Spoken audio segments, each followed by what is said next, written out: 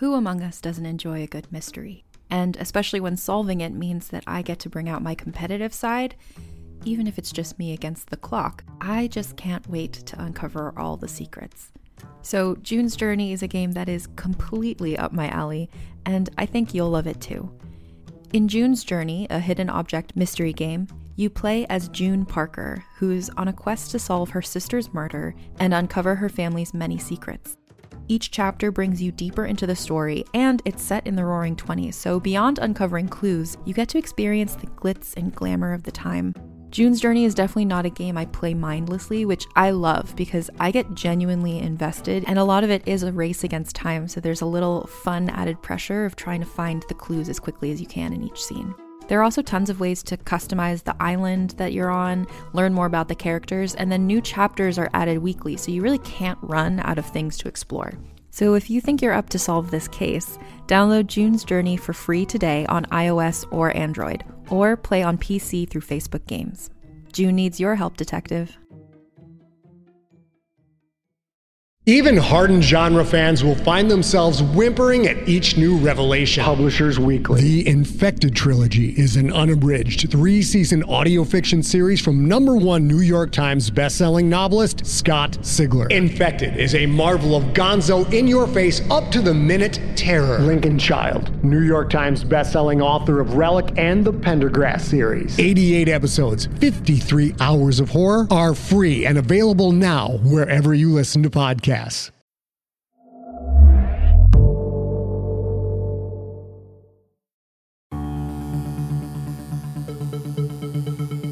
Realm presents Remade, Season 1, Episode 7.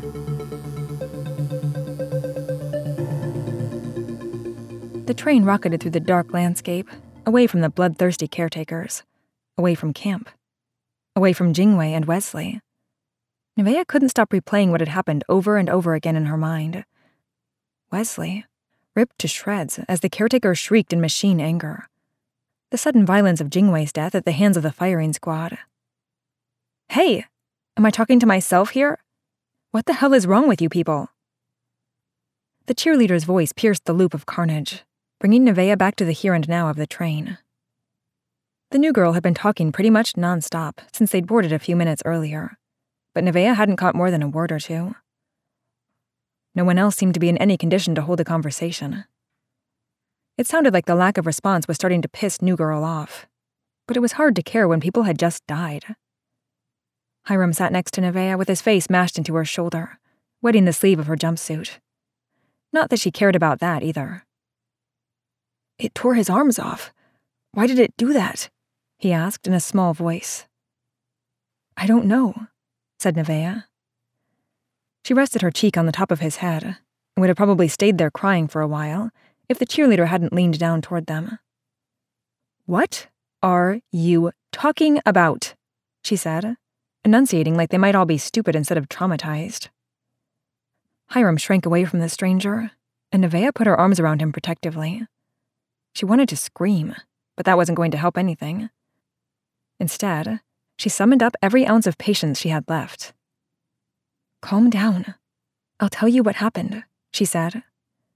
But before she could get any further, the train rocketed over a bump, and Cole yelped in pain. Hiram jerked at the sound, sobbing in fear and grief, and clutched at her with panicky strength. He wasn't the only one who cried out either. People started shouting out names of missing companions, as if that might make them appear. Nevaeh would have tried to help them, but Hiram wouldn't release his death grip on her torso. The wave of renewed tears around her told her everything she needed to know, however. Those kids were gone. Had they been shot by the firing squad like Jingwei? Dismembered like Wesley? Or were they still out there, hiding from the caretakers, wondering where everyone had gone? Next to Amelia, Holden was muttering to himself. His face held a mixture of grief, anger, sorrow, and confusion that was all too familiar to anyone who had spent much time around the dying. Thomas, Jingwei, Wesley, he said. All the others. Too many. Yeah. Nevaeh blinked back tears. Are you okay? It was a stupid question, but what else could she say? There were no words, Not even from the expert. If there was a right thing to say after a death, she should know it after all the time she'd spent in the hospital. But she had nothing. He didn't even seem to notice. "I've had it," he said. "This ends now." "How?" "We organize or we die. Don't you see? This isn't going to stop just because we want it to." He stiffened his shoulders. "Okay, we need to know who we have left." Nevaeh shook her head helplessly. "I haven't counted. I'm not sure I want to." The new girl let out a sigh of impatience. "Get it over with already." The train shook and bounced over the uneven track, and Cole cried out again. Holden swallowed. He looked all pale-faced and wide-eyed, like he'd seen a ghost, but his jaw clenched in determination. "I'm going to do a head count, then," he said. "Are you okay?" she asked again, even though she knew it was a silly question. She put her hand on his shoulder and felt its trembling. "Doesn't really matter, does it? Somebody's got to do something, or we'll get picked off one by one until nobody's left. I'm somebody, right? I've got to try." He started to pull away, but she held on tight with the urge to soothe, to say something that he could cling to. This felt like one of the moments in her favorite TV shows, a dramatic turning point where relationships were forged. After what had happened at the camp, she didn't want to feel alone. "What?" he demanded. "Is there something wrong?" "No, it's just, you're a really good person, Holden." The words tumbled awkwardly from her mouth. She never would have made it as a leading lady in a TV drama. That was for girls like Saya, poised girls who didn't get nervous when people paid attention. But Holden offered her the barest of smiles, and his tremors eased. "Thanks," he said. "I can check on the injured." "Thank you," he repeated. Holden put a hand on her shoulder, which made her shake off Hiram's desperate grip and stand up. Out from under his hand. She didn't want to be taken care of anymore. "It's no big deal," she shrugged. Holden gave her a faint, worn smile before he walked away, and Nevaeh's eyes flicked to Saya, who huddled in the corner of her seat like she was trying to disappear. Saya, who didn't realize what she had when Nevaeh would have killed for it. Amid all this death, Nevaeh thought it would be nice to know that someone kind like Holden loved her. That if she had to die again, it wouldn't be alone. That would have been nice, but she had work to do. She stood up and tried to figure out where to start. Cole was the obvious choice, but perhaps someone else had gotten badly hurt and she hadn't noticed. "Oh, terrific," muttered the new girl. "We'll just wait then. It's not like we have no fucking clue what's going on." Nevaeh bit off an angry retort. It wasn't the new kids' fault that they'd stumbled into the aftermath of a massacre, but it felt like they'd usurped seats on the train that didn't belong to them. In Jingwei's space sat an angry girl in a cheerleader uniform. In Wesley's was a sandy-haired boy who probably got mistaken for Teddy from the reality show all the time. She'd watched the show a few times, but she couldn't remember the name. Something to do with football, maybe. He was even wearing a football uniform, for God's sake, so maybe that's what made her think of it. For a split second, Nevaeh mused that he was an improvement over Wesley, and then a wave of shame washed over her. What was wrong with her, that she'd think such a thing? Maybe Wesley hadn't been her favorite person, but what kind of asshole thinks ill of the dead just a few hours after seeing them ripped to pieces? She slapped herself across the face with firm deliberation. Her cheeks stung. No one seemed to notice except for the angry cheerleader, who looked at her from across the aisle like she was completely nuts. "Honestly," the cheerleader said to the Teddy look-alike, "I'm beginning to think that we were better off on the set. These people are crazy." Nevaeh couldn't blame her for the label. The whole mess felt pretty nuts when you got down to it. "I'm sorry," she said to them. Her voice was thick with phlegm, and she cleared her throat against it. "Right before we got on the train, we lost some of our friends." The girl eyed her suspiciously, but the Teddy look-alike waved a hand. "No problem," he said. "We'll wait. It's not like we're going anywhere. Except the train is going somewhere, which means we are too, so I guess that was a lie." He smiled the kind of smile Nevaeh couldn't keep from returning. "What do you mean you lost them? asked the girl, her brows furrowed. They died, Nevaeh said simply. The Teddy look-alike frowned. How did... Nevaeh cut him off before he could get too far. Not here, she said. I don't want to upset everybody, and people are hurt. I can't talk now. I need to help them. But she hovered anyway. It was cruel to leave them in the dark like this. What if they'd been attacked by caretakers too? And if the two newbies had died before they'd been brought to this place, like Nevaeh believed they all had, they'd probably been traumatized by that. How about we help you? Said the Teddy look-alike. I'd make a hot male nurse, don't you think? And then you can fill us in. Maybe we can explore the train some more. There's a door in the front that we can't open. That would be great, Nevaeh replied, relieved. She had no idea what to say about the hot nurse part, so she ignored it as best as she could, although she knew her cheeks were flushing. The girl looked a little less convinced, but she nodded, and that would have to be enough. Thanks. I'm Nevaeh.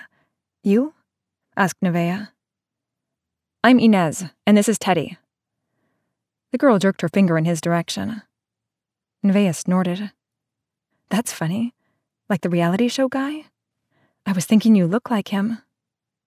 Well, yeah, said Teddy.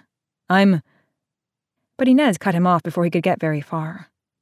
She wasn't rude about it or anything, and she put a hand on his arm as if to soften the blow of her words. Nevaeh wasn't sure what to make of it, but she was just too exhausted, mentally and physically, to care. Now, showboat, she said. You'll have to dazzle us later. Cool, he replied, chill. Thanks, said Nevaeh. What kind of resources do we have? We've got a few people who are hurt. The three of them, Nevaeh, Inez, and Teddy, quickly worked their way through the train. Most of the injuries were minor, which was a fortunate thing, since Nevaeh's makeshift first aid kit, with its ripped jumpsuit bandages, vine tourniquets, and herb sachets, had been left behind. The train didn't have a kit that they could find. They made do with what they had for the more extensive injuries. Nevaeh reset the splint around Cole's leg, which was badly swollen from all the exertion, and she used water from her mostly empty canteen to wash out the nasty cut on Sunita's shoulder, wishing she had the equipment to stitch it up. Sebastian's arm had been grazed by one of the shots from the firing squad, and she ripped strips off her already short sleeves to wrap it up. If she was being honest with herself, the rudimentary first aid probably wasn't going to make much difference. Maybe she could make them a little more comfortable, but that did nothing for the tears and the shakes. But at least they knew they weren't alone. At least they knew she cared. Sometimes that was all you could do. Inez and Teddy didn't debate over what needed to be done, or get upset when Nevaeh shot down their suggestions. They didn't expect her to do everything for them, or treat her like she was made of broken glass. They were Nevaeh's kind of people. The ease with which they worked together made her realize how bad things really had been at the camp. Some people, like Jingwei, had found their niche and filled it, but they were in the minority. The others had needed a leader to spur them to action, and they'd never managed to find one. It was even more important now that they knew how dangerous the caretakers were.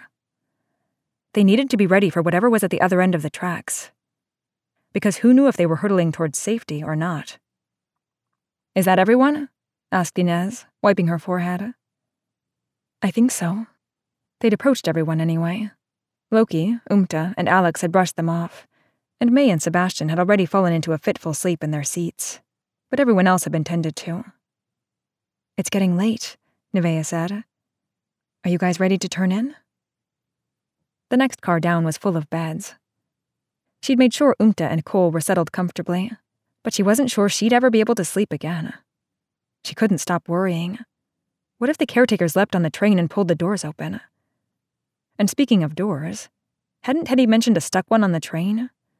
What kind of mechanical horrors could it be hiding? Nevaeh could imagine a lot. Not me, said Teddy. I could go all night. You, Inez said, and Teddy laughed. Nevaeh was too wrapped up in her concern to join the banter. Maybe we should give everyone something to drink and see if they can sleep. My water bottle's dry, though. I'll ask Holden. She trailed off. She'd been too busy to notice that Holden's headcount plan hadn't gotten off to a good start.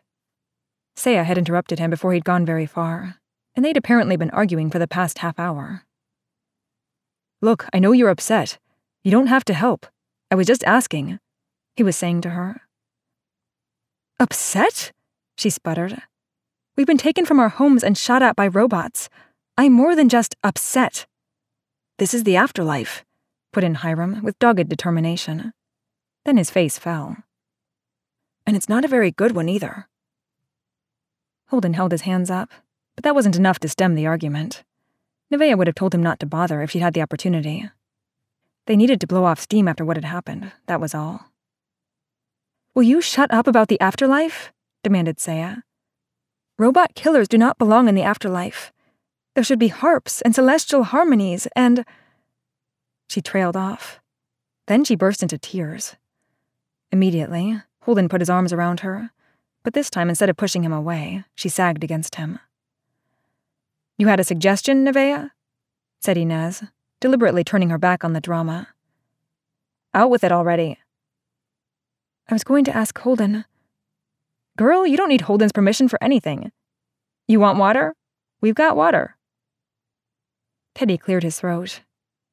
"See this thing with all the buttons?" he asked, gesturing like a game show attendant. "When you push them, it delivers water and a variety of tasty snacks.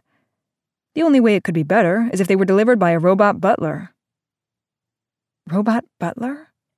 Nevaeh winced. It sounded dangerous to her.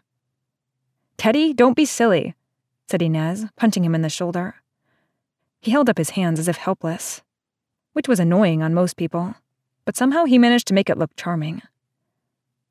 "Hey, if I was going to design a dream train, it would have a robot butler. I don't see what's wrong with that."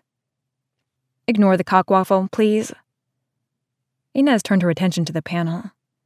Its buttons were bright red, with spidery-looking pictograms beneath each one. None of the pictograms looked anything like a glass of water. Underneath the row of buttons sat what looked like a hatch with a milky, semi-translucent door. "This one in the top is water, and this one tastes like bland oatmeal, and that one should never, ever be pushed." She shuddered, pointing to a button in the bottom row. "Why not?" asked Nevaeh, imagining all kinds of horrors. Maybe a miniaturized caretaker would pop out and attack them. Or even worse. For the first time since they'd boarded the train, she thought about their situation. Someone had to be running the train, and it didn't seem like Teddy and Inez were doing it. But if not them, then who? What if it was caretakers? What if they were being herded toward another group of them? Under different circumstances, that would have seemed melodramatic. But Nevaeh was starting to think that maybe she wasn't being dramatic enough. "What does that button do?" she demanded. "Is it dangerous?" "It tastes like rotten eggs and smells even worse," said Teddy. "Don't push it, please. I beg you." "Are you hungry? We should try one of the others that we haven't pushed yet," said Inez. "I don't know," said Nevaeh. "What if we stop the train on accident and—" A picture rose in her mind, unbidden. Wesley, limp and cold on the ground. Caretakers swarming the stalled train. Or even worse. Suddenly, she wanted to vomit. "Let's just get her the water, Inez," said Teddy. He reached over Nevaeh's shoulder and pressed the leftmost button. She tensed, but the only result was a whirring sound, and through the cloudy glass, she could see the machinery go to work. Her dad's office had used a 3D printer for some of their construction models, and this machine seemed to work a lot like that. As they watched, it printed out what looked like a paper cup, which filled with water. Then the hatch slid open. "See? Nothing to worry about. Also, I'm parched." Teddy took the cup, draining it in one long series of practiced gulps. Then he winced. "I hate water." Inez scoffed. "How can you hate water?" Nevaeh left them to their banter and began handing out the cups. As a podcast network, our first priority has always been audio and the stories we're able to share with you. But we also sell merch, and organizing that was made both possible and easy with Shopify. Shopify is the global commerce platform that helps you sell and grow at every stage of your business. From the launch your online shop stage, all the way to the did we just hit 1 million orders stage? Whether you're selling scented soap or offering outdoor outfits, Shopify helps you sell everywhere. They have an all-in-one e-commerce platform and in-person POS system, so wherever and whatever you're selling, Shopify's got you covered. With the internet's best converting checkout, 36% better on average compared to other leading commerce platforms, Shopify helps you turn browsers into buyers.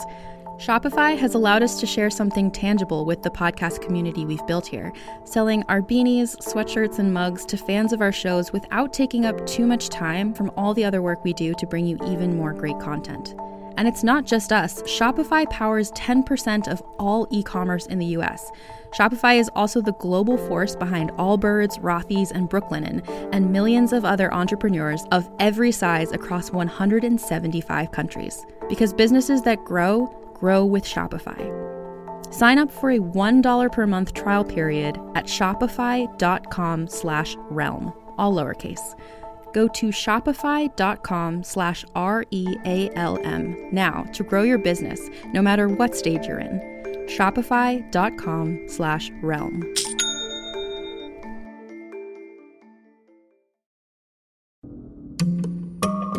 Hey, it's Mae Whitman, and I play Frankie in the new Realm podcast, The Sisters. The Sisters is about a museum curator of medical oddities who investigates the origins of a mutated skeleton with 2 layers of bones. Soon, she uncovers an extraordinary mystery that connects her present with one family's tragic past in hauntingly dangerous ways. Listen to The Sisters wherever you get your podcasts.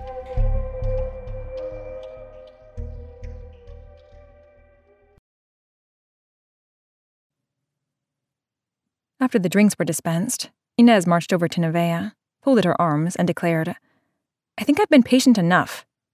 What happened to you? And why do you all look like escaped convicts in matching jumpsuits?" Nevaeh tried to imagine someone like Hiram breaking the law and getting sent off to juvie, but it was awfully hard to believe of a kid who thought shut up was a bad word. She snorted and laughed all at once, and then a few tears slipped out. She didn't wipe them away, as she told the story of how they'd come down the stalk, set up camp, and gotten attacked by the caretakers. "You mean the cameras?" asked Inez.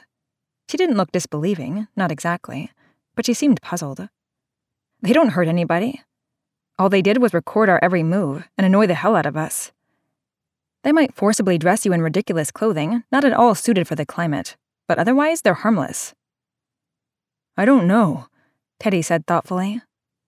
"If I was going to imagine up a world full of robots, I'd probably make all kinds.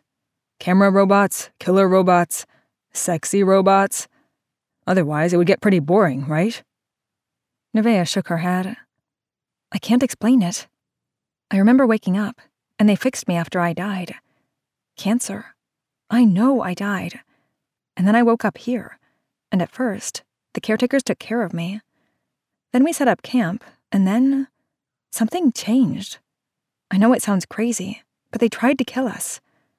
You saw it yourself." "No, we didn't," Inez said. "No murderous caretakers on this train." Nevaeh gritted her teeth in exasperation. "Well, you saw the injuries. We certainly didn't do all that to one another." "That's a good point," said Teddy. "Okay, so you think you're dead." Inez didn't even try to keep the skepticism out of her voice. "Are you the only zombie? Or are the others walking dead too?" "Hey, that's not nice. You're supposed to be part of my good side, remember?" Teddy rumbled. I know. Inez sighed. "I'm sorry, Nevaeh. I woke up in my underwear with this dick brain, and it's been a barrel of fun ever since." "It's okay." Then Nevaeh blinked. "Wait, did you say you woke up in your underwear?" "Actually, it wasn't even mine," Inez said, deadpan. "So, what's next? Nevaeh, are you going to sleep?" "I'm afraid to sleep," said Nevaeh. "Sometimes the things you dread the most turn out to not be so bad after all," Teddy said, inexplicably smiling at Inez. "You'll never know until you try." Inez didn't seem like much of a blusher, but she did then. Whatever passed between them was private, and Nevaeh didn't want to pry. but she couldn't help but bask in it a little. After all the fear and anger and drama of camp, here were two people who genuinely liked each other. Two peas in a pod, just like she'd been with her dad. She swallowed a lump in her throat. "We could show you around if you want," offered Teddy. "I'm thinking that stuck door might lead to the cockpit, or whatever it's called on a train. Maybe you can figure it out." "I don't know what it's called either, but I could try to help," said Nevaeh. "Sweet," Teddy said, winking. "And I want to hear more about what happened to you guys later," Nevaeh said. "No offense, but I'm not sure if I should believe your camera story. Cheerleaders aren't exactly the most reliable witnesses." Inez threw her hands in the air. "I just told you." She trailed off. Nevaeh had always been a terrible liar. Every time she and Dad had played a bluffing game, she'd lost miserably. Now, she was sure that her mortification was practically written on her face with a Sharpie. "Sorry, Inez. I was just trying to make a joke, to hide the fact that I'm scared enough to pee right now." Emotions flitted across Inez's face. Anger, amusement, and finally a sort of glee. "You better be able to take it as well as you dish it out," she said. "Because I'll retaliate." Nevaeh hid her eyes, only half acting. No amount of banter could change the reality of their situation. It didn't change what had happened at camp, and it wouldn't protect them at their destination. She only hoped she was strong enough to face whatever would come next. "Nevaeh, get on the train," Mama ordered, impatience in her voice. There wasn't much choice in the matter. Mama boarded the silver monstrosity without a single look back. It was either follow or be left behind. Nevaeh had just gotten out of the hospital. She could barely walk. She had no money. And it wasn't like she was scared of trains. They reminded her of endless rounds of Ticket to Ride with her dad.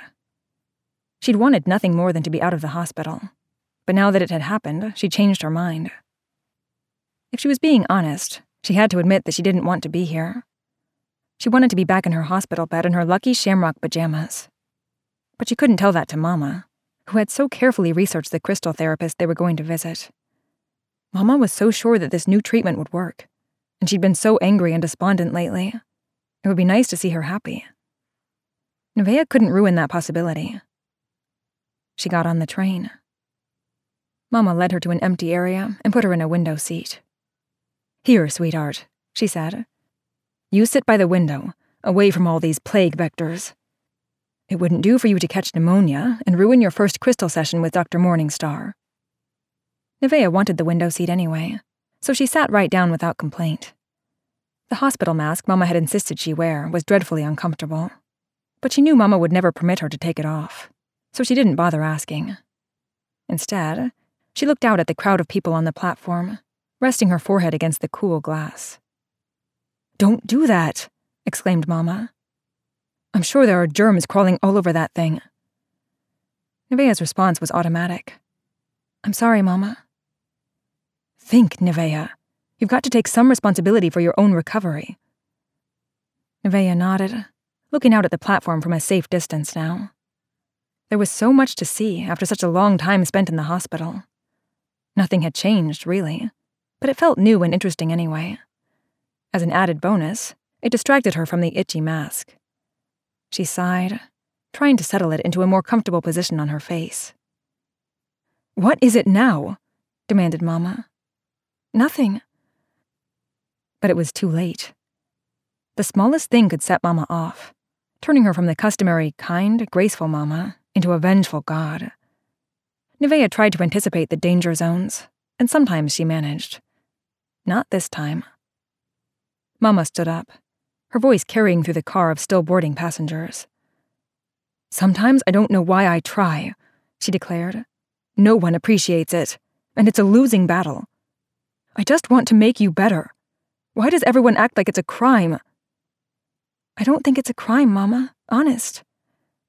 "Then maybe you should start acting like it, instead of like I'm inconveniencing you by trying to save your life." Mama stared down at her for a long moment, tears in her eyes. Then she turned away, saying, "I'm going to get a drink from the bar and try to calm myself down. Stay here." Mama stalked off, and Nevaeh slumped in her seat. She felt awful. Mama was right. She'd been trying so hard to make the best choices for her daughter, to advocate for her. And Nevaeh repaid it by getting annoyed with her, acting like it wasn't serious. If she looked at it like that, she got pretty frustrated with herself. After all she'd done for Nevaeh, Mama deserved to be treated better. There was just one problem. Try as she might, Nevaeh couldn't believe in this crystal therapy stuff. She belonged in the hospital. The treatments had been hard, but it felt like they were working, and she hadn't wanted to stop. Daddy had opposed terminating them. The doctors had said it was a mistake. She agreed. This felt like a mistake. She didn't want to go.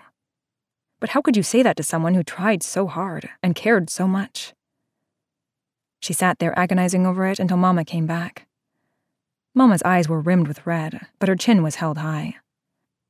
She sat down next to Nevaeh and said, "I brought you a Gatorade. Fruit punch." Nevaeh took the plastic bottle and said, "My favorite. Thanks, Mama." She took a drink and tried to force the words out. All she had to do was ask Mama to take her back. Tell her that she didn't want the crystal therapy. Explain that she really appreciated everything her mother had done for her, and that she really did notice it all. But she had to choose what was right for her. She opened her mouth behind the itchy mask, closed it again. Then the train began to rumble out of the station, and it was too late to speak up, even if she could have found the words to do it. She just hoped she was strong enough to endure whatever was to come. The next train car up toward the cockpit, or whatever it was called, took Nevaeh completely by surprise. The two cars she'd already seen had seemed pretty normal, except for the 3D printer/food dispenser thing. They reminded her of that Amtrak passenger train she took with Mama to see her specialists. She hadn't really looked over the exterior of this train when they'd boarded. Survival had been more pressing at that point. But it fit with what she remembered. The shiny metal exterior, rows of windows, a sliding door set into the wall. The inside of the car was familiar too, with rows of bench seats and a luggage rack up top. A cramped bathroom with blue water in the toilet. And while she'd never been on a sleeping car, that part of this train seemed normal enough too. The bunks folded out of the wall, and you could draw little curtains around them for privacy. No blankets, but no one had complained. At least, not where Nevaeh could hear them. But this car took her aback after the bland familiarity of the others. It looked like someone had tried to cram the contents of a house into a train car, without much understanding of what pieces went together. A pair of dining chairs were bolted to the floor next to a sleeping bunk.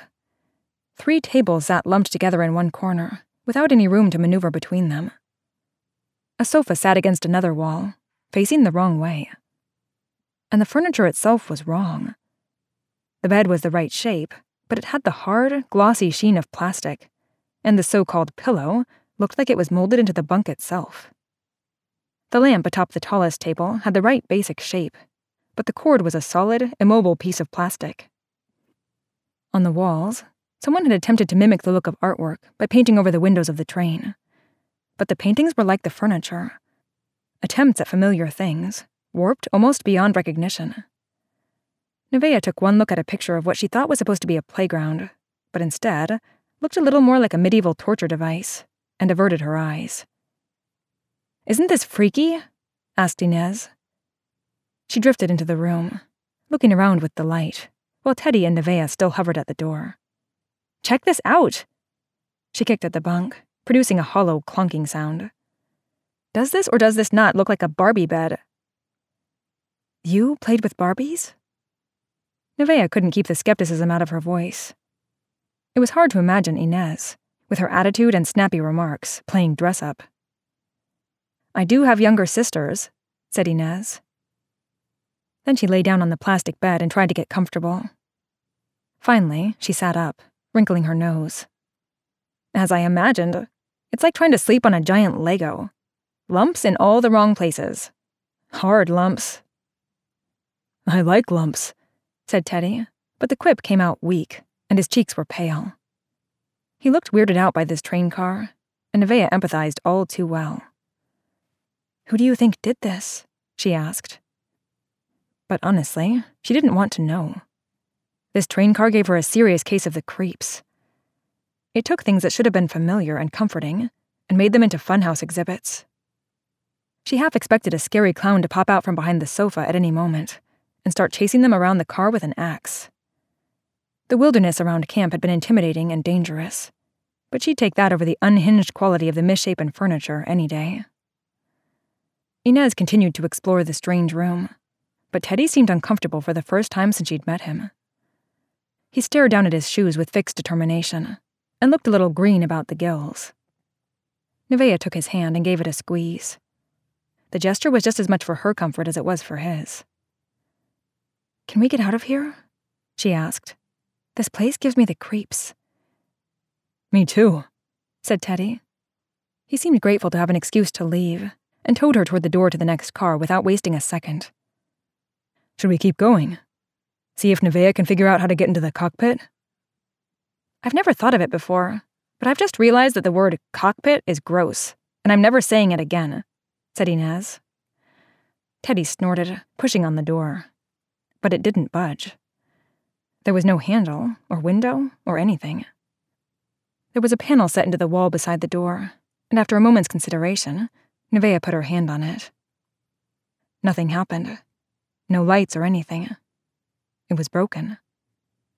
"Well, that's a wash," said Nevaeh, secretly relieved. "I wish Jingwei were here. She'd know how to open this." "Jing what?" asked Inez. "Oh, she liked to build things. We lost her right before we got on the train. I wish she were here." Nevaeh's stomach twisted with guilt. Jingwei would have glanced at the door and known exactly what to do. Nevaeh was useless in comparison. Inez took one look at the stricken expression on Nevaeh's face and shuffled her feet awkwardly. This time, Teddy didn't intervene with a goofy comment or kind word. He was too busy staring at the weird furniture and looking just as upset as Nevaeh felt. "Guess we'll have to go back to the other car. I could really use some of that gruel before I hit the sack anyway." Teddy clapped his hands together, looking studiously at the floor. Gruel." Then he rushed through the furniture car like he was being chased by killer caretakers. Nevaeh and Inez exchanged a concerned glance and followed, but he seemed better once he got out of that weird train car and had something to eat. Nevaeh thought he was probably as disconcerted by the surreal furniture as she was. It was endearing in a big, tough guy like that. A little strange, yeah, but cute. Nevaeh had hoped that a decent night's sleep in actual beds might help with the general morale of the group, but it didn't happen. Then again, based on the noise in the sleeping car, none of them found easy rest. There were too many empty bunks, too many missing faces. 11 by Holden's count. When people finally dozed off, they cried and whimpered, tossed and turned. Even Alex cried out in the darkness, and that guy never said a word if he could help it. Nevaeh couldn't stand it. As the sky began to leak rays of sunlight, she got up and quietly let herself into the other car. No one else was up yet, so she got herself a glass of water and a bowl of slop and sat quietly, watching the landscape rush by. The train moved so fast that anything right next to the tracks was a blur of green and brown, difficult to focus on. But farther out, she could see trees and rocks and grass. They'd left the warm jungle climate for sure. Here, it was either inching toward or away from winter. The grass was patchy, the trees bordered on bare. Once, she saw a tall spire in the far-off distance that might have been a skyscraper, or maybe one of those space elevators, but the view was quickly blocked by a series of hills. It was a peaceful landscape, but Nevaeh felt far from at peace herself. Her mind kept returning to the locked door of the cockpit. No, cab. That was the right word for it. The broken hand scanner felt ominous. Anything could be behind that door. Someone or something had to be driving the train. And just because the door couldn't be opened from this side, didn't mean it couldn't be opened from the other one. Before long, the rest of the crew began to trickle out of the sleeping car, and Nevaeh greeted them with relief. She distracted herself from the endless worries by handing out bowls of oatmeal-like slop, in a gesture of excessive pampering that probably would have made May really angry if she'd gotten out of her bunk yet. Nevaeh gave Hiram a bowl, which he mournfully but dutifully began to eat. She skipped Amelia, who was still dozing in her seat. The girl had never even made it to a bed as far as Nevaeh could tell. Then she asked Loki, again, if he was sure he didn't want anything. He'd turned her down the first time, but he might be hungry now that he'd had a chance to wake up. He wasn't. "I said I don't want any," he snapped. He sat hunched near the only outside exit. Keeping watch, he'd said. As if he'd be able to do anything other than die first if caretakers dropped into his lap, but he wasn't about to point that out. "If you want to keep watch, you need your energy," she pointed out reasonably. Loki sneered at her. "Eat this," he mimicked. "Drink that. I hate to break it to you, but you're not my mother. My mother is dead. They're all dead. And no amount of eating or drinking or fussing is going to bring them back. So stop wasting your breath. God, you make me sick." "That's enough," Holden interrupted. "Nevaeh's done nothing but try to help from day one, and you're shoving it in her face? What's wrong with you?" Nevaeh looked at Holden worriedly as he stalked over to confront Loki. His hair stood up in cockeyed corkscrews, and his face was patchy with stubble. He'd struck her as a sensitive and quiet kind of guy, one you might not have noticed if you weren't stuck with him on a deserted robot world. For the first time since she'd met him, he seemed to be spoiling for a fight. It didn't sit well on him. "What's wrong with me?" exclaimed Loki. "Everything. Wesley got torn into bits, and Jingwei got shot, and who knows what happened to the others. But here we all are like nice little cattle, waiting for the train to take us to the next slaughter. Well, I've got news for you. I'm not going down without a fight." "Oh, and picking a fight will help fix things. Great idea." Holden couldn't have sounded more scornful. Loki went white, and then red, and then tense, like he couldn't decide whether to cry or yell or punch someone. Everyone else, at least the ones who'd managed to get out of bed, watched with wide, shocked eyes. If they'd been home or at school, maybe someone would have been recording the argument with a cell phone, hoping for a little action. Teachers would be wading through the crowd, en route to break the whole thing up. Civilization formed a safety net. But they didn't have that here, and Nevaeh was worried about what might happen if the argument went on much longer. "Hey, it's okay," she began tentatively. "Shut up," yelled Loki. "Just shut the hell up already." She couldn't help it. She took in a sharp, shocked breath, and then let out a sound that was suspiciously like a sob. It wasn't Loki's anger that got to her. She was familiar with the emotional roller coaster of mourning, but she still suspected, deep down, that he was right. That she should shut up and stop all this useless nonsense. That she was like her mama, pushing help onto people who didn't want it. That everyone would be much happier if she'd been shot instead of Jingwei, who was useful, whereas all she did was fuss and stuff food in people's faces. That hurt. She didn't cry, but she was having a hard time putting her mask back into place. "What are you, toddlers?" Inez broke in. Then she stepped between the two boys and glared at them both in turn. "You're upset? Fine. But if you take it out on someone smaller than you to prove what a big dick you've got, I'll throw you off the train myself. Got it?" "You." Loki gave her a skeptical once-over. "Shut up, new girl. You couldn't even lift me."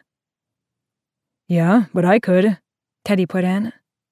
He stood up from his bench and moved to stand in solidarity with Inez. "She's got a point, man. The fighting's not worth the effort, and it sure as hell isn't going to fix anything." Loki got right in Teddy's face. Loki was the shorter of the two, but he held himself with so much intense anger that Nevaeh expected Teddy to recoil from it. But instead, Teddy's face softened. "We're both angry, man. I know," he said. "I'm sorry." "You don't know anything about me."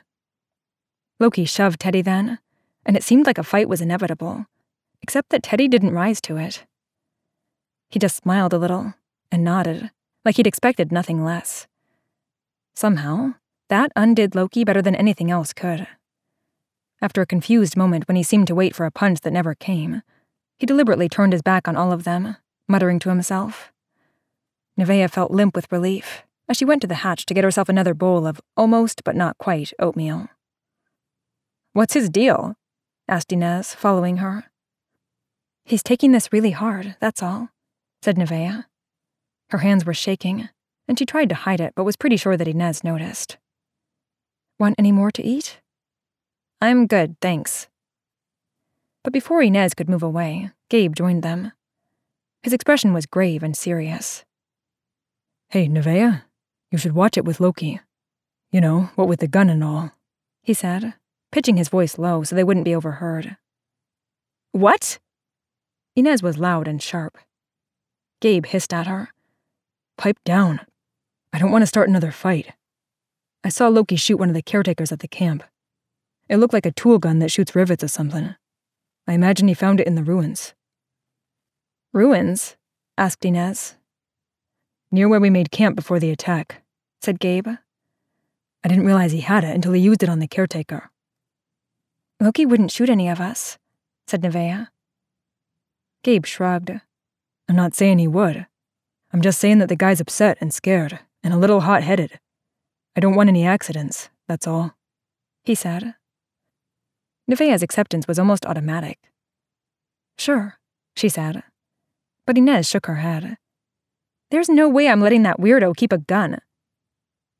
I know he didn't make the best choices right there, but I think he feels guilty, said Nevaeh. At Inez's questioning look, she continued. You probably would too if you had a weapon and failed to save your friends. But he protects us. He helped me when Cole broke his leg. He's not always like this. Besides, he clearly knows how to handle it.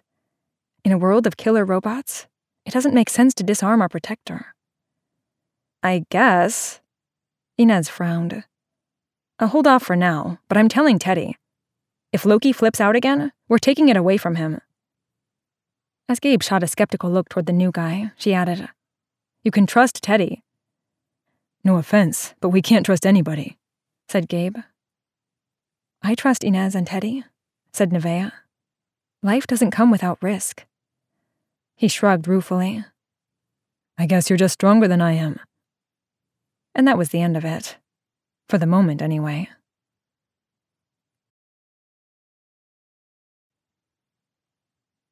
Nevaeh couldn't sleep. All she had to do was push the button, and Carol would bring something to inject into her IV. Something that would make the world recede just long enough for her to get some rest.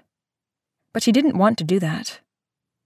For once, Nevaeh wanted to sit around and feel sorry for herself. She'd kept a brave face when the crystals didn't work, sat through the endless rounds of meditation exercises, and drank foul-smelling, and even worse-tasting teas with supposed cancer-fighting properties. She'd visited healers who laid hands on her and murmured in weird languages. She dutifully turned on her mister at night, so her whole room smelled like oranges. That one she liked. The aromatherapy made her feel less like puking all the time. She sure felt like puking now. To be back in the hospital after all this time felt like defeat. What else could the doctors do that hadn't already been done? And even if they could save her, did she want them to? What kind of life did she have to go back to? Her friends were practically strangers now. She was so far behind in school that she'd probably just homeschool and get her GED, and then... what? She'd been sick so long that all her dreams of future careers and hobbies and romance had begun to fade into nothingness. She drifted in and out of consciousness that first night back on the inpatient floor. Once, she awoke to hear Dr. Singh's voice with its familiar melodic accent. Dr. Singh was a nice lady, and under most circumstances, Nevaeh would have been happy to catch up with her. But not now. Not tonight. So instead of opening her eyes to say hello, she kept them closed. They could visit later. It wasn't like Nevaeh was going anywhere. We can talk over your daughter's care plan once your husband returns, said the doctor. But if you have any questions in the meantime, I would be happy to answer them. I don't want a repeat of last time, replied Mama. I've been reading on the internet, and I have some thoughts on the treatment regimen. Let me find those papers. Nevaeh could hear the shuffling of papers underneath Dr. Singh's exasperated sigh. Please, she said. Let's wait until we can all sit down together. We'll have the people from Child Life Services come for a consult, and... You just don't want to hear what I have to say. I'm not stupid, just because I didn't go to a fancy medical school. That's not it at all. Dr. Singh's voice was calm and even, despite the fact that she must be frustrated. Nevaeh made a mental note to try that same measured speech the next time she got upset at Mama. But Mama wasn't hearing any of it. No amount of calm talking was going to sway her. "I have some concerns about the side effects of this drug," she said. "Let me look it up. You need to see this article that I found." "I will look at it at the meeting if you like," said Dr. Singh. "But right now, I'm going to examine Nevaeh." "No, you'll look at these papers and—" "This is not about you." Dr. Singh's voice was insistent. Mama couldn't possibly ignore it. She fell into what felt to Nevaeh like a resentful silence. "I understand that you have concerns, and I will do my best to address them. Then I would like the opportunity to tell you about the treatment options we have available. I will spend as long as it takes to talk them over with you. If it takes all night, then I will do that. At the meeting, when we have everyone present. I know you've done your reading, but there are a few exciting new experimental therapies that you might not have heard of." "New poisons, you mean?" muttered Mama. "They're killing my daughter." "No." Dr. Singh's voice had grown sharp. "Nevaeh was doing just fine until you removed her from the hospital against our recommendation. If she'd stuck with the treatments, the chances are very good that you'd have a daughter in remission right now, instead of a daughter in stage 4. Now we have few options left. We will try. I will do everything I can, but you must already know that the prognosis is very bleak. This could all have been avoided, and that, more than anything else, is a pity. Now, if you'll excuse me, I have an exam to conduct." She heard the door open and close as Mama left, huffing in anger or tears. It was hard to tell which, but Nevaeh still didn't move. She had no words, so she kept her eyes closed through the entire thing. Dr. Singh took her blood pressure and checked her monitors, and the sound of her pen scratched against the chart.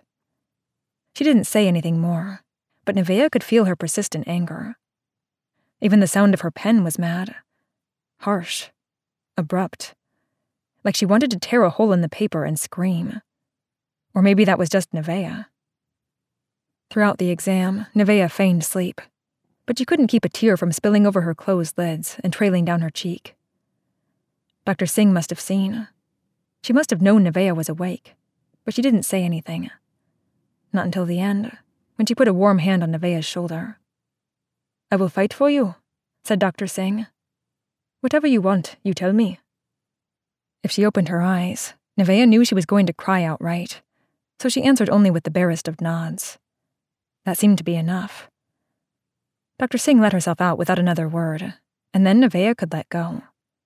Her tears were silent, but no less intense than if she'd screamed aloud. She was so angry. At Mama, yes, but also at herself. She'd known that she belonged in the hospital. She'd known she was getting sicker. Every day brought with it just a little less energy, a little less clarity, a little less life. But the treatments Mama had found did help in some ways, and she'd allowed that to convince her. Told herself that feeling nauseous from the aromatherapy, or more awake from the light therapy, or whatever, meant that it was working. Because she didn't want to hurt her mother, who at the end of the day just wanted Nevaeh to get better. But her fear and stubbornness had probably killed Nevaeh instead. She loved Mama, but she hated her too. She hated herself for not standing up for what she wanted. And if she was going to die, she didn't want her last moments to be all angry and hateful. She wanted to be happy, singing, maybe playing a board game. But she didn't know if she was strong enough to forgive. Nevaeh slumped in a seat on the rumbling train. She'd hoped that with time, Loki would cool off, and they'd be able to make some plans. But it had been a couple of hours, and he still hadn't budged from his spot next to the door. Not to get a drink, or even go to the bathroom. He had to be hungry and miserable, and she felt for him. He was angry, and looking for someone to blame. But the only people he could blame were the ones he was stuck with. That kind of thing could tear you up inside. Nevaeh knew that all too well. "I'm going to talk to him," she said to May. May had slept until lunchtime, but looked like she hadn't rested in weeks.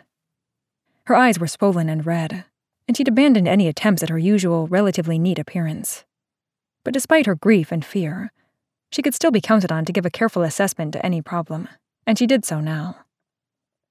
After a long moment, during which she gave the boy a critical look, she said, "He still seems pretty angry. Why push it now?" "I don't know. It just bothers me, seeing him like that." Nevaeh tried to arrange her thoughts. Honestly, she didn't know why she couldn't let it rest. Maybe she just couldn't stand the thought that someone might be angry with her. Besides, shouldn't we be planning? We don't know when the train will stop, or what we'll find there. We should be prepared. May snorted. "That's easier said than done. We have no idea what's waiting for us on the other end, and there's no way to prepare for that level of uncertainty, short of being well-rested and fed. I've been thinking we could order up a bunch of food from the hatch and refill our packs, but what else can we do?" "That's exactly the kind of thing I mean," said Nevaeh. "So what do you need Loki for? We could come up with this stuff on our own, obviously." "Yeah, but maybe..." Nevaeh searched for a reason, unwilling to let it go. Maybe he'd have some idea about how to get through that last door at the front of the train that Hetty's been talking about. Loki kept up with Jingwei, didn't he? May pushed her overlong bangs out of her face, turning all her intense energy toward the problem. "He did? So maybe he has some useful ideas. If that's what you want, I'd ask Umta. She knew enough about the technology here to get us down the stock. There's a decent chance she'd know how to fix it." Oh.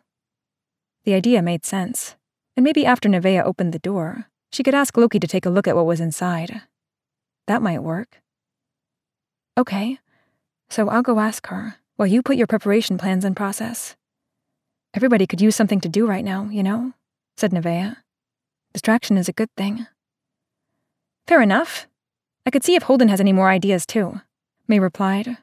"I'm good at organizing things. At least I was. Before." May's voice grew sad again, until she visibly shook herself out of her reverie. Nevaeh squeezed her shoulder before getting up to find Umta. She hadn't gotten out of her bunk yet. Even when Nevaeh had brought in some water and oatmeal slop. When Nevaeh entered the sleeping car, she found Umta already awake, and with her hand in her mouth. The caretaker must have knocked some of her teeth loose, because Umta pulled one free with a grunt, examined it, and dropped it on the floor. "I wish I had my first aid kit," said Nevaeh, even though there wasn't anything in that kit that would have fixed the loose teeth or the purple, swollen eye. Moss, maybe. She'd heard about using it as a poultice, but had never had a chance to try it. Umta shrugged. "It is nothing," she said. "Thank you for the food. You will make a good Umta someday." It felt like a compliment, so Nevaeh thanked her, even if she didn't exactly understand it. "I can bring you more if you like, and I was wondering if you can help us. There's a hand scanner on one of the doors. Maybe you could take a look at it?" "No more food. Sleep." Umta lay back on her bunk again. "Water, maybe." "Okay. Maybe you could try the door after you wake up." Umta shook her head. "Not me. Your hand. Only humans can open it, not me." Nevaeh frowned. She wasn't sure what Umta meant, but she could feel the sadness practically pouring off the strange little woman. She leaned forward to hug Umta, almost by instinct, but then she stopped awkwardly. Umta didn't really seem like the hugging type. "We already tried that," she said instead. "It doesn't do anything. Can you think of anything else?" Umta shook her head. "Might be broken. Sorry." "Well, thanks anyway. I'll bring that water in just a minute." Umta didn't reply until Nevaeh was halfway out the door. "You're welcome," she said softly. After Nevaeh brought Umta some water and checked on Cole, she went to Loki. He still sat in his position by the door, unwilling to relax from his constant vigilance. As she approached, her eyes flickered over his jumpsuit, wondering about the gun Gabe had brought up. Did he have it on him at that very moment? Tucked on his person somewhere? Or maybe in the knapsack at his feet? She wasn't sure if that would make her feel more secure or less. He glowered at her, every line of his body making it obvious that she was both intruding and unwanted. "What do you want?" he demanded. "I said I'm not hungry." She took a deep breath, summoning what she called her Dr. Singh voice, the one that couldn't be ruffled. "I need your help to open a door. He made a rude noise. Sure you do. No, really. The hand scanner on the door to the cab won't open. I thought you might be able to fix it. He kept grumbling about it, but stood up and followed her through the furniture car. The strange interior didn't seem to weird him out. In fact, he barely even seemed to notice it. At the cab door, he took a moment to examine the broken panel and then scowled at her. This is some kind of trick, isn't it? Did you break the panel on purpose? Why would I do that? I don't understand what I did to make you so mad at me, Loki. You pretend to be all nice and crap, but you're just like everyone else, laughing behind your hand when you think I'm not watching. You think this is funny? You thought it would be just hilarious to play a prank on me. What's behind the door, huh? I know you were talking about me earlier. I'm not that blind. This is not a joke, Loki. I want your advice on what to do. You're the only one of us who took on a caretaker and won. Yeah, I'm a god, too. I know how this goes. You butter me up and then cut me down, he said bitterly. I've never been anything but nice to you. Luring me in to get me closer, right? But man, playing around like this after what happened to Jingwei and Wesley and all the others. It's like their deaths don't even matter to you. You're all, hey everybody, let's eat and drink and be merry. And who cares if a bunch of people just died? And while we're at it, let's mess around with Loki and laugh while he pisses his pants. You really are an insensitive bitch, aren't you? Nevaeh's hand cracked across his face. If she'd stopped to think for even a moment, she never would have done it. But she was beyond thinking. She was just angry. She had had it. There was a shocked silence. Then she said, That's enough. You have no idea what I've been through. Don't you ever, ever dare suggest that I don't care, just because I'm determined to pick myself up and move on. I'm not going to let anything bring me down. Not those caretakers, and not cancer, and certainly not you. Loki snorted. That's all great, but you've got it easy. It's hard to get mad at cancer. Cancer's not supposed to care about you in the first place. Just because I had a disease doesn't mean that people didn't let me down, she said quietly. He stared at her then. His cheek was red where she'd hit him. For a moment, it seemed like he was going to confide in her, maybe. She never would have thought it of Loki, who was always so calm and competent, even in the direst situation. But he looked broken. She actually reached out toward him without quite meaning to, and that motion broke the spell. He pulled away like she'd shocked him. Yeah, well, I still don't trust you, he said. His voice was harsh and unstrung, and for the first time, Nevaeh wondered about his past. They'd all died. Of that she was pretty sure, even if some of the others thought differently. A lot of them had talked about it. She knew that May had gotten a bad allergic reaction, and Holden and Seiya had been in a car crash, and there were a few others that she'd learned about. But she realized that she knew nothing about what had happened to Loki. She didn't even know if Loki was his real name or a nickname. It was silly to be nervous, but she was. He'd been one of the most helpful members of their ragtag group. He'd worked with Jingwei to create all kinds of useful things. He'd helped out when Cole got hurt. But he seemed like a different person now, changed by his anger. Or maybe this wild fury had been there all along, buried deep down. Now she was being melodramatic. He would open the door and see that she'd been honest with him. What else did she think he was going to do? Get out the gun and start shooting? That was ridiculous. Her shaking hands? Also ridiculous. There was nothing to worry about. What's going on? Teddy's voice startled her. It came seemingly out of nowhere, and she wondered how she'd missed the sound of the door opening and closing behind her. But on the heels of her fright came an intense wave of relief. She didn't want to be alone with Loki right now. It wasn't fair or kind of her, she knew. She'd make up for it later. He deserved better treatment after all he'd done to help them survive. She was obviously shaken by everything that had happened and the uncertainty of what was to come, and that was making her imagine monsters where none existed.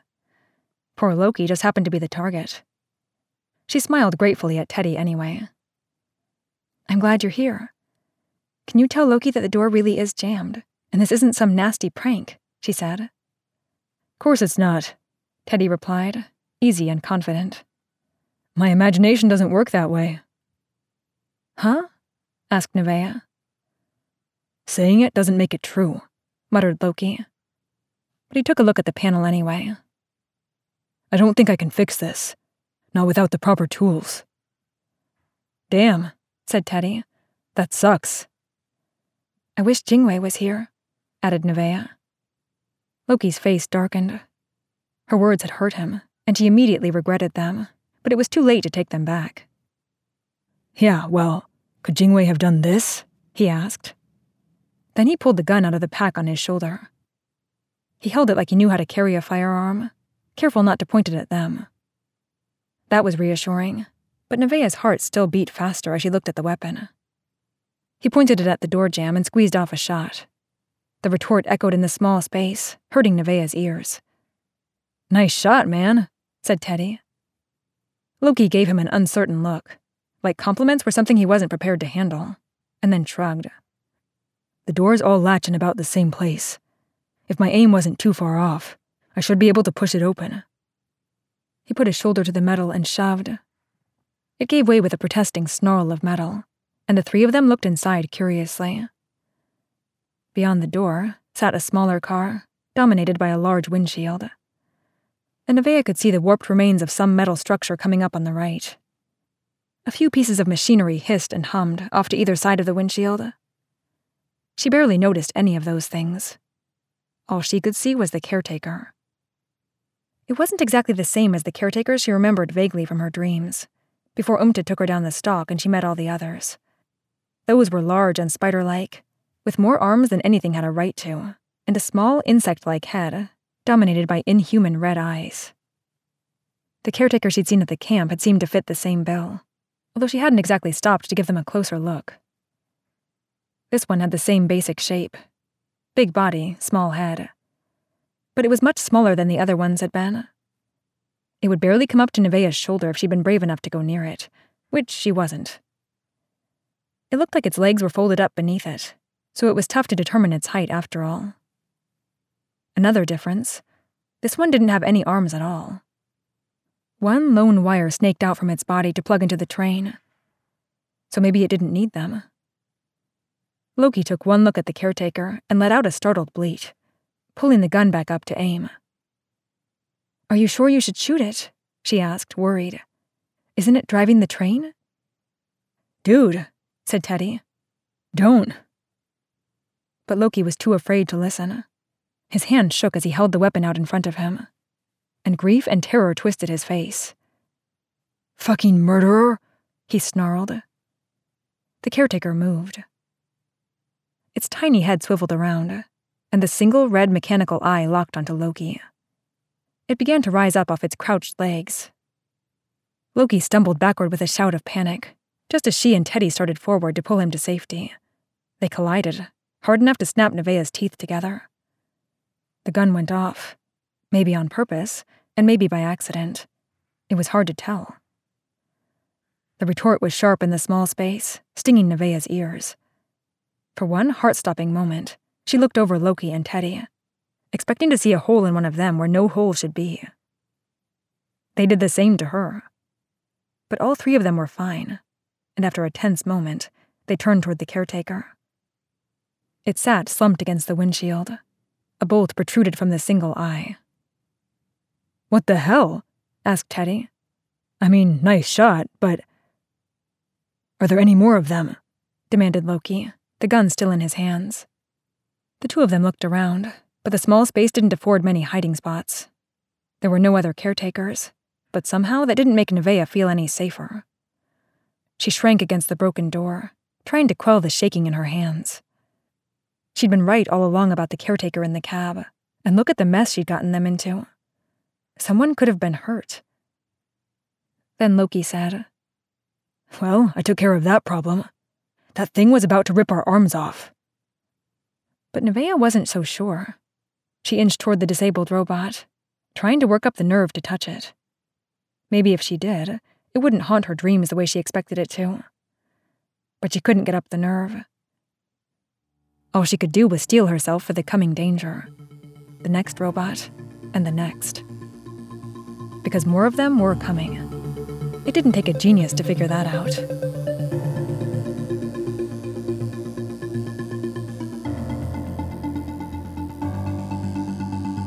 Remade is a Realm original production. You're listening to Remade Season 1 by Carrie Harris. Produced by Realm, your portal to another world. Listen away.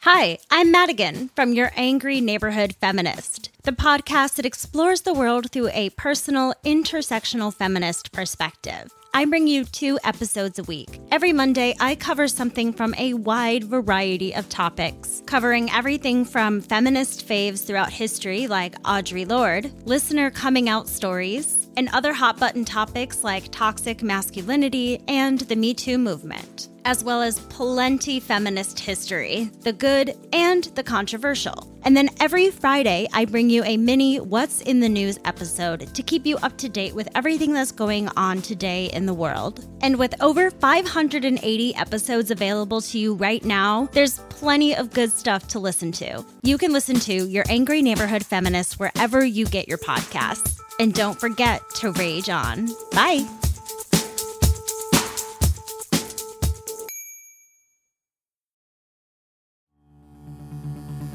Remade is a Realm original production, created by Matthew Cody and written by Matthew Cody, Andrea Phillips, Carrie Harris, E.C. Myers, Kirsten White, and Gwenda Bond. Produced by Lydia Shama and executive produced by Julian Yap and Molly Barton. Starring Greg Tremblay and Laurel Schroeder. Audio directed, produced, and sound designed by Amanda Rose Smith. Additional editing by Corey Barton. Original theme composed by Amanda Rose Smith. Cover art by Liz Castle. Find more shows like Remade by following Realm on Apple Podcasts, Spotify, or at realm.fm.